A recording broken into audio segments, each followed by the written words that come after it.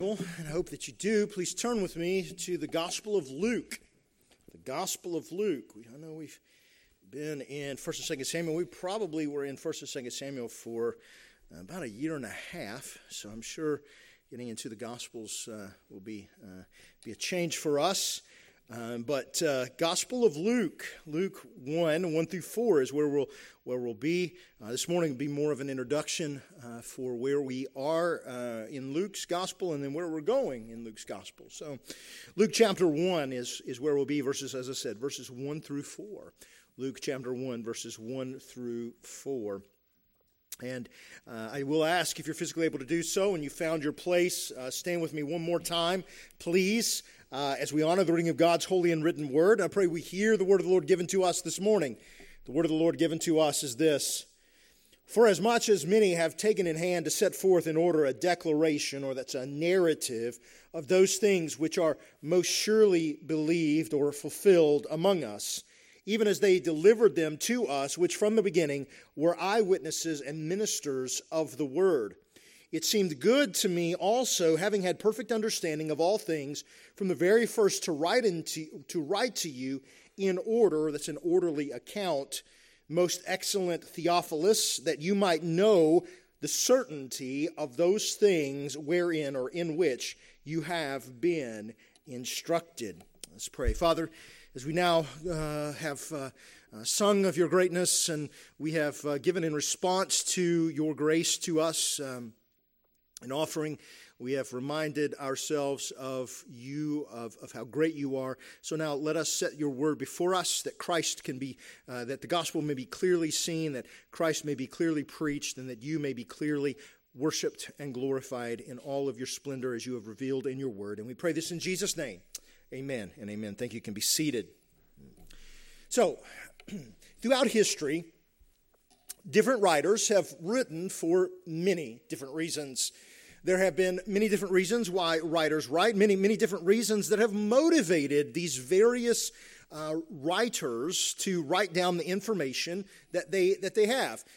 Some of them write from just a desire to record information, so more historic information. So we have lots of information that have been passed down to us throughout the centuries, right, as we have recorded history.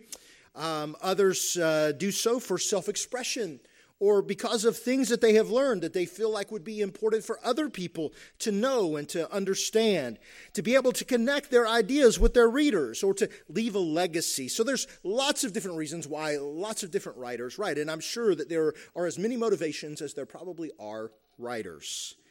And so writers produce all types of different books on all kinds of different subjects, anything from mystery and autobiography, biography, history, Bible studies, to science fiction, which happens to be my favorite.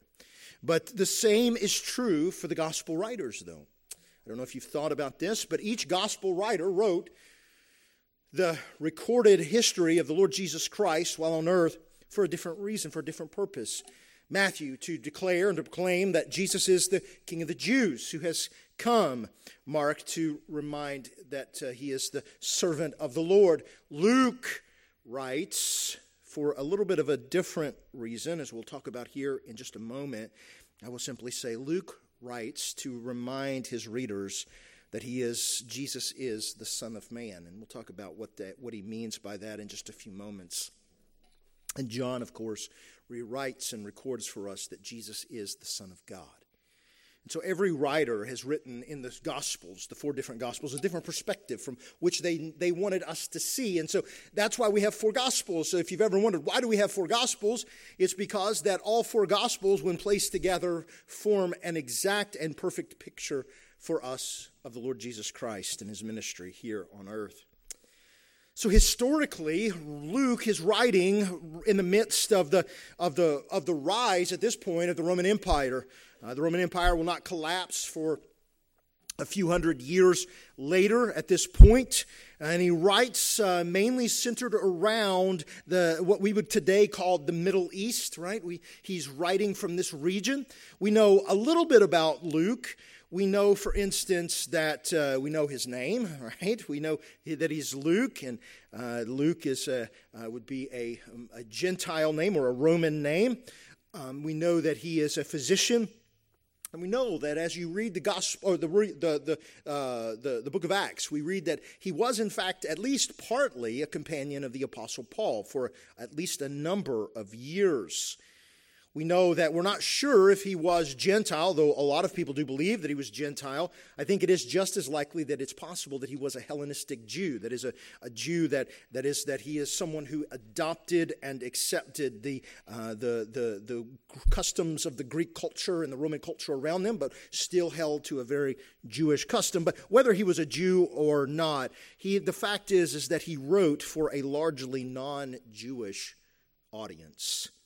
He wrote for a man by the name of Theophilus, and I do believe that it was a man. I know there's some debate as to this, but I believe that he was a man, Theophilus, who was a young believer, who was a new-ish believer, maybe a couple of years old, because he even states here the purpose and the reason that he wrote. He says, I want you to know, Theophilus, that what you've been taught and what you've heard and what you believe is true. And so he wants the Gentile Christians, along with Theophilus, to believe. And it is very likely, I personally believe, though there are certainly other theories out there, I personally believe that Theophilus was in fact a younger Roman civil leading authority. And so Theophilus was engaged in Roman life, clearly being a Roman with the name Theophilus. And so we know that he was in fact the target, along with the other Gentile Christians, the target. But as we look at Luke, there's some things that begin to come out for us. There's some things that some themes, if you will, that begin to sort of drive us directly to to see, I guess, what exactly Luke was wanting us to understand. The first is that Jesus is presented as the Son of Man. Now, what do we mean by that?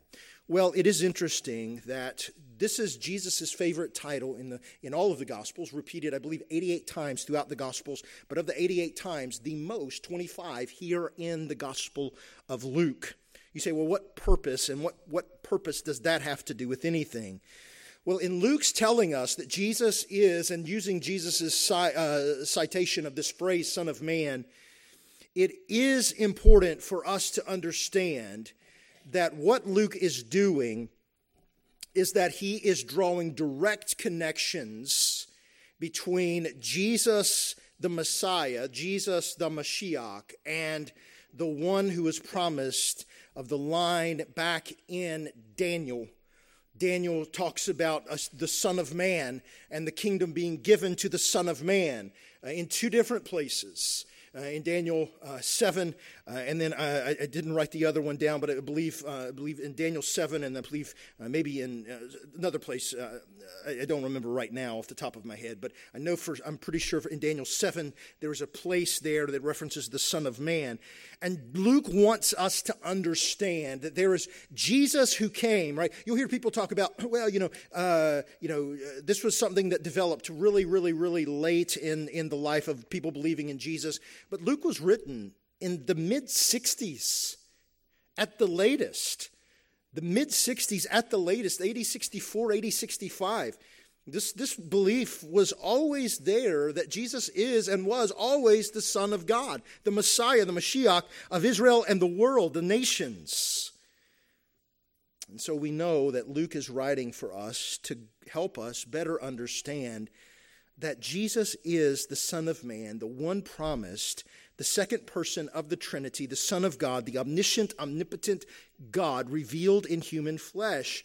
And according to his human nature, he is then the incarnate Messiah.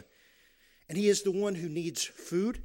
He is the one who grows in knowledge. He is the one who becomes tired. He is the one who grows in grace. He is the one that is presented throughout the Gospel of Luke, that is the perfect man, and in that sense, he is the last Adam. As we are all born into Adam, right? Every one of us, man, woman, boy, and girl will ever be born. We are all the sons and daughters of Adam. Luke writes for us to be reminded that those who are now in Christ no longer have Adam as their spiritual head, their federal head, but we now have Christ as our spiritual and federal head, because he is the one who succeeded where Adam, our first father, and Eve, our first mother, failed. And so he is presented here as this omnipotent, sovereign king who has come. This man, this God-man. And in that sense, Jesus is one person who possesses then two natures, as we'll see throughout the gospel. He is divine. He has a divine nature and a human nature, and each nature retains its own unique properties, and yet these two natures remain and while these two natures remain distinct, they are thoroughly, inseparably united in one person, Jesus Christ. But there's a second theme, I think, that comes bowling out at us, and that is this. That is that salvation through this Savior, this perfect man, is for Jew and Gentile alike. Why is it that Luke presents a second genealogy other than Matthew's? Well, it is to show the perfectness of Jesus as the Son of Man. Why is it that, what else is it that we can read when we read in Luke 4, for instance, that Luke spends an inordinate amount of time for us to understand the fulfillment, that Jesus is the fulfillment of all of the Old Testament prophecies? Or in Luke 7, where he begins talking about faith and in how salvation is applied through Christ by faith. Or what about in Luke 15, where Jesus spends time after time after time telling parable after parable after parable, highlighting God's grace and God's salvation to the nations, not just the nation of Israel. But then another theme, the third theme that comes barreling out, I think, of the Gospel of Luke for us, is the fact of the kingdom of God. And while certainly Matthew spends a lot of time talking about the kingdom of God or the kingdom of heaven, right? They're both the same thing. I know some people disagree with that, but they are in reference to the both of the same thing, kingdom of God, kingdom of heaven. One focuses on one part, one focuses on the other, but Luke spends an inordinate amount of time of speaking of the kingdom of God. Let me show you what I mean. In Luke 9, in chapter 9 and chapter 17, Jesus presents that the kingdom of God is both a present as well as a future reality. So there is an aspect in which we speak of the already, but the not yet. The already, that is that it's an already reality for us, and yet it's still something that is coming. He tells parables about the kingdom consistently, over and over. He tells, for instance, in Luke 8 about the sower, or in Luke 10, the Good Samaritan, which is unique, which is a unique addition for Luke, and the prodigal son in chapter 15. And he tells these parables for us to better understand the Father, for us to better understand who and what God is actually like. Another theme that comes out to us from the Gospel of Luke is the clear and unadulterated and uncompromising and unapologetic reality of God's sovereignty. You say, well, what do you mean? Well, for instance, in Luke 2, God is completely sovereign over all of human history. There's no doubt, and throughout the genealogies, and then through Herod's seeking to kill Jesus, there is a reality that comes for us that God is ultimately sovereign over history, guarding it and guiding it according to his own perfect will. And that Jesus in Luke 22, as the Son of God, sent by the Father willingly, he submits to the Father's will. Or what about the confidence in God's sovereign plan? We have Jesus in the garden, confident of God's sovereign plan. Jesus even talking about, as the disciples are there and they're sad and they're crying and they're like, well, we thought this Jesus guy was going to be the Savior. And Jesus says, you're slow of heart and understanding. Do you not know? And it says that he began with Moses, and going throughout the entire scriptures, he showed them what the Messiah would have to do. There was a complete and utter confidence in God's sovereign plan. No questions. But Jesus, interestingly enough, Jesus as the Son of Man is presented as the great physician as well. And maybe this shouldn't surprise you and I because, Luke, after all, was a physician. He was a man given to all kinds of education, and he was a man of detail. And by physician, we don't necessarily mean what we mean by physician, although it certainly would have included that. He would have been a very educated man in a lot of different fields and would have been knowledgeable about a lot of different things, history and being obviously among them. But yet Luke, this physician, presents Jesus as the great physician. You say, well, how do we know that? Well, it's interesting. Yes, Jesus does healings in other Gospels. But do you know, in the Gospel of Luke, there are 13 healing episodes. 13. Jesus heals more than in any other Gospel. And not only that, Jesus touches people in Luke. You say, well, what the heck does that have to do with anything? Well, let me tell you what that has to do with something. Because Jesus, who is perfectly, ritually, righteously clean, goes around touching the unclean to heal them. It's unheard of. It is unheard of. You say, well, that's not really a big deal. Yeah, well, get somebody with the flu and you want to go around them? Probably not. Much less leprosy and all these other diseases in the first century, right, that they had going on. So for this Jesus, who is presented as the Son of God, who goes around not just healing people, but touching them, it is a massively big deal. He shows compassion to them. And so we find 13 different episodes in the Gospel of Luke of Jesus' great mercy and healing. And in touching them, he's not just being gracious to them, but he is showing that he identifies them, with them. And what I mean by that is that he understands their suffering. He is empathetic toward their needs, right? And so when I say that, I know I have to be careful today because I know when we say, well, I understand where you're at, that usually means all kinds of different crazy things in our society and our culture today. So please don't misunderstand what I'm saying here.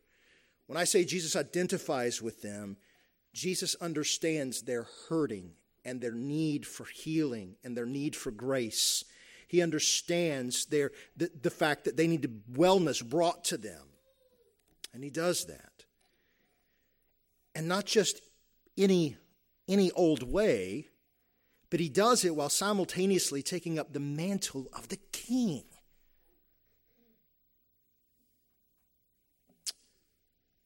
He also, in addition to this, the healings are the actualization of the coming of the kingdom of God, in which, as Revelation 21:4 rightly tells us, there is coming a day when there will be no more sickness.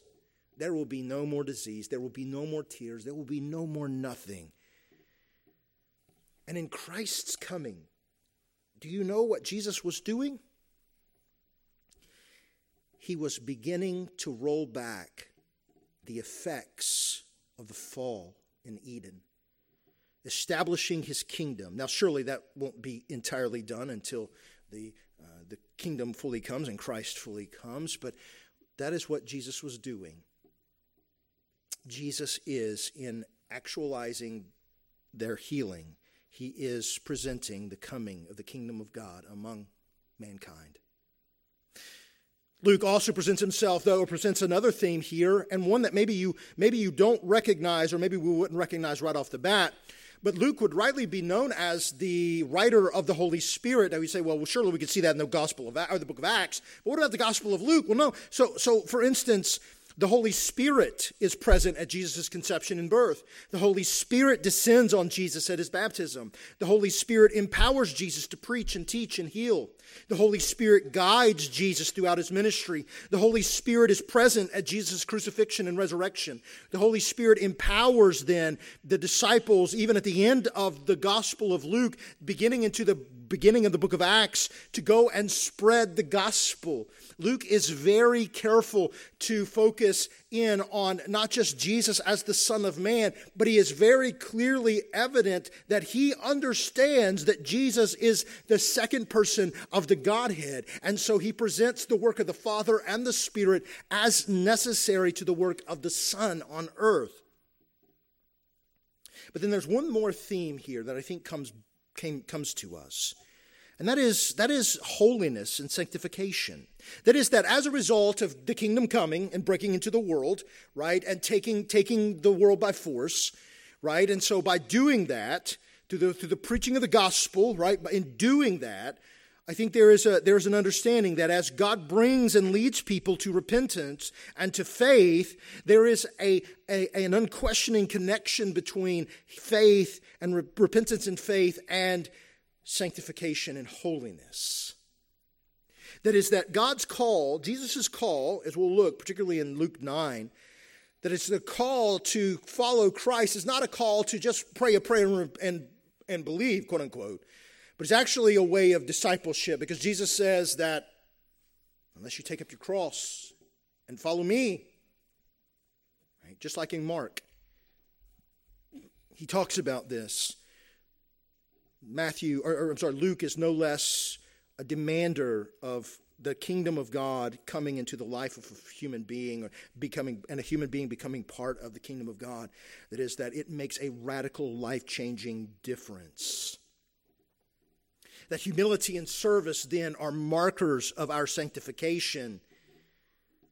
And that addressing Jesus over and over again throughout Matthew, Mark, Luke, and John, but specifically here in Luke, calls out the hypocrisy of the Pharisees and the religious leaders over and over and over and over again.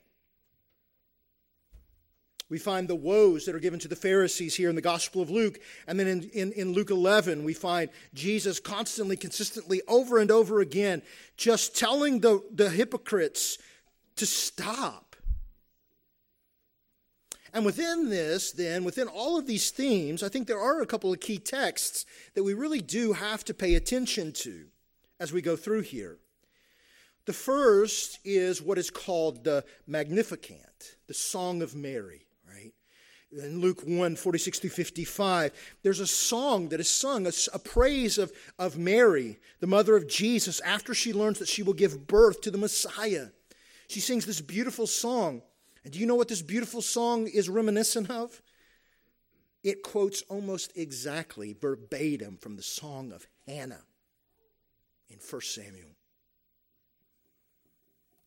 Then you have the Benedictus in Luke 1, 68 through 79. That is the song of praise that is sung by John the Baptist's father, Zechariah.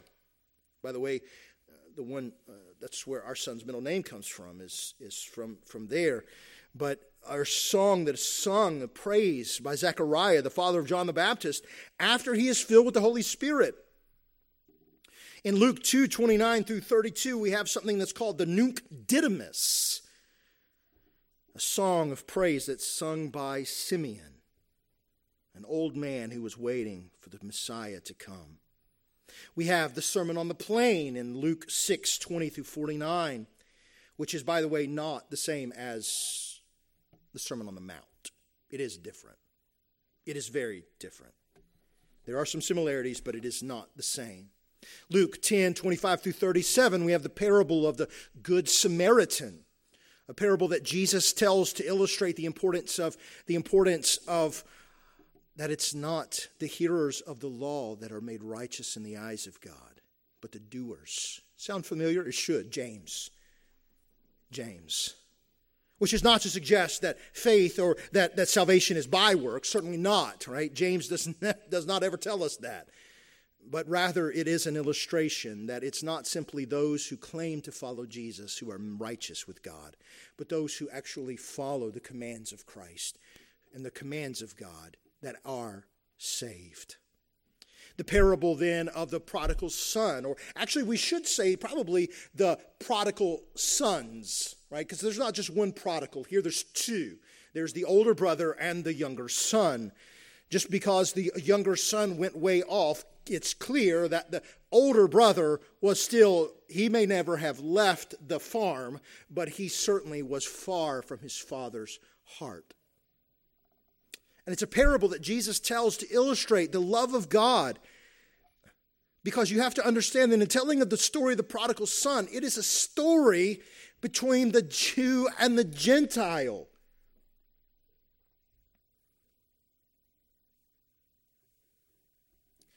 In the Lord's Prayer in Luke 11, 2-4. It's a prayer that Jesus teaches his disciples to pray. And then again in Luke 22, 20-24, as with Matthew and Luke, it's very important, right? The Passion narrative. That we understand the story of Jesus' crucifixion, his death, and his resurrection ultimately. So, why do this? Well, as I've always said to you as your pastor, I will remind you that we must be, and I'm not against preaching topical messages when things come up that need to be addressed. However, I think the bulk of my preaching should be, I'm convicted that it should be verse by verse, book by book. And I think that Luke is a great way for us to make a couple different applications I think are necessary in the world in which we live, and the world in which seems to be changing second by second. It's not even day by day now. It seems to be second by second. But it's simply this. Here's the first application I think that going through Luke will really help us grab hold of. It's this. As I've already mentioned before, the already but not yet tension that is there of the kingdom. That is that Jesus taught that the kingdom of God is not something that is far, far, far away, but is rather something that is already present in the world. And yet it is still also coming. It's not here, right? So the kingdom of God is here, right? Because we make up the kingdom, right? God's people do. We do. We make up the kingdom of God. And so it is something that's already broken into the world. The cross then serves as a beachhead to which God invades the world. And so we are reminded of the already but not yet tension of the kingdom. And we show that we are kingdom citizens. We are kingdom citizens as we love those who are our enemies, as we do good to those who hate us, as we forgive those who have wronged us, but as we boldly and fearlessly and unapologetically preach the gospel and call sinners to repentance and faith in Christ. And we expect that that's going to have a very real change in our lives, in our families' lives, and yes, even in our culture's life. We also understand, I think we have an even more, an addition, a picture that's added to our understanding of Jesus the Messiah, born of Bethlehem, descendant of King David, crucified, resurrected, and is our basis of the hope of our salvation. I think another application that we'll see as we go through the Gospel of Luke is that we are called to repent and to believe the gospel of Jesus Christ, the good news. That is, that Jesus called sinners to repent of their sins and to believe in him as the Son of God who has come, the second and last Adam. As Paul will say in the 1st and 2nd Corinthians, he will talk about Jesus, that Adam was the first Adam, but he is Christ being the second and last and final Adam. Just as Paul would say, just as all in Adam die, so all who are in Christ live. And that as a result, we are forgiven of our sins and receive right standing with God and the gift of eternal life and even victory, if I would dare say that. Victory. Christ is not only the one who forgives our sins, he most certainly does. He's the one who gives us new life. Absolutely he does. But he is also our Christus Victor, the one who overcomes all the enemies. That we are called then, I think, to love our neighbors. Love our neighbors. And this means loving and caring for all who need the gospel. That we are called to be peacemakers in the world. Now, this doesn't mean, certainly, that we never seek out or we never participate in any kind of a conflict, right? Because we're told, as much as it depends on us, live at peace with all men. Meaning that there will be times when our faith and our values come in direct conflict with the world. and in which times we must not and we cannot abdicate our responsibility to boldly proclaim Christ and our faith in him. We are called to then witness for Christ. Jesus called his disciples to be his witnesses, right, in the world. And we share in that commitment, that call, that command. Go and make disciples of all nations, we're told. So much so that Luke ends up writing a second book about what that looks like. Jesus, in Matthew, we just have the, go into all the world and make disciples of all the nations. But Luke actually shows us what that looked like when the church did exactly that. And now we, living in our culture, in our system, are called to preach King Jesus unapologetically, fearlessly, without compromise. And yet we are called to empathize with those who are in need. Empathy for some people is a bad word. It's a filthy word. It's a dirty word. But in reality, Jesus empathized with the least, going so far as to place his hand upon them.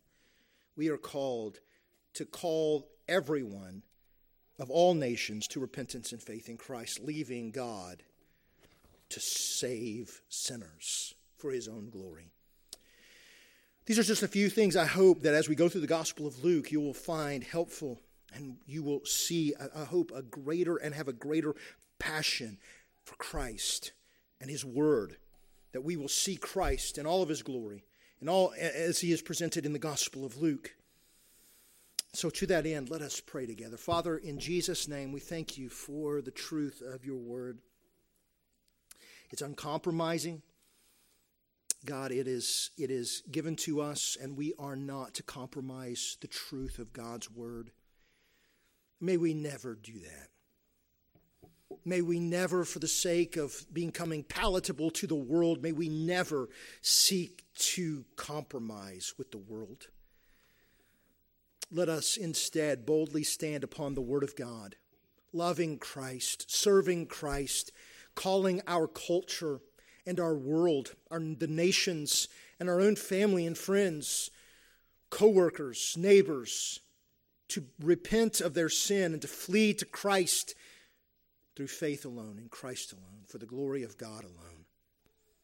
May you help us to look to Christ. May you cause us to love those who are far from Christ by preaching the gospel of Christ to them and calling them to repent. May you cause us, Father, then, to honor you.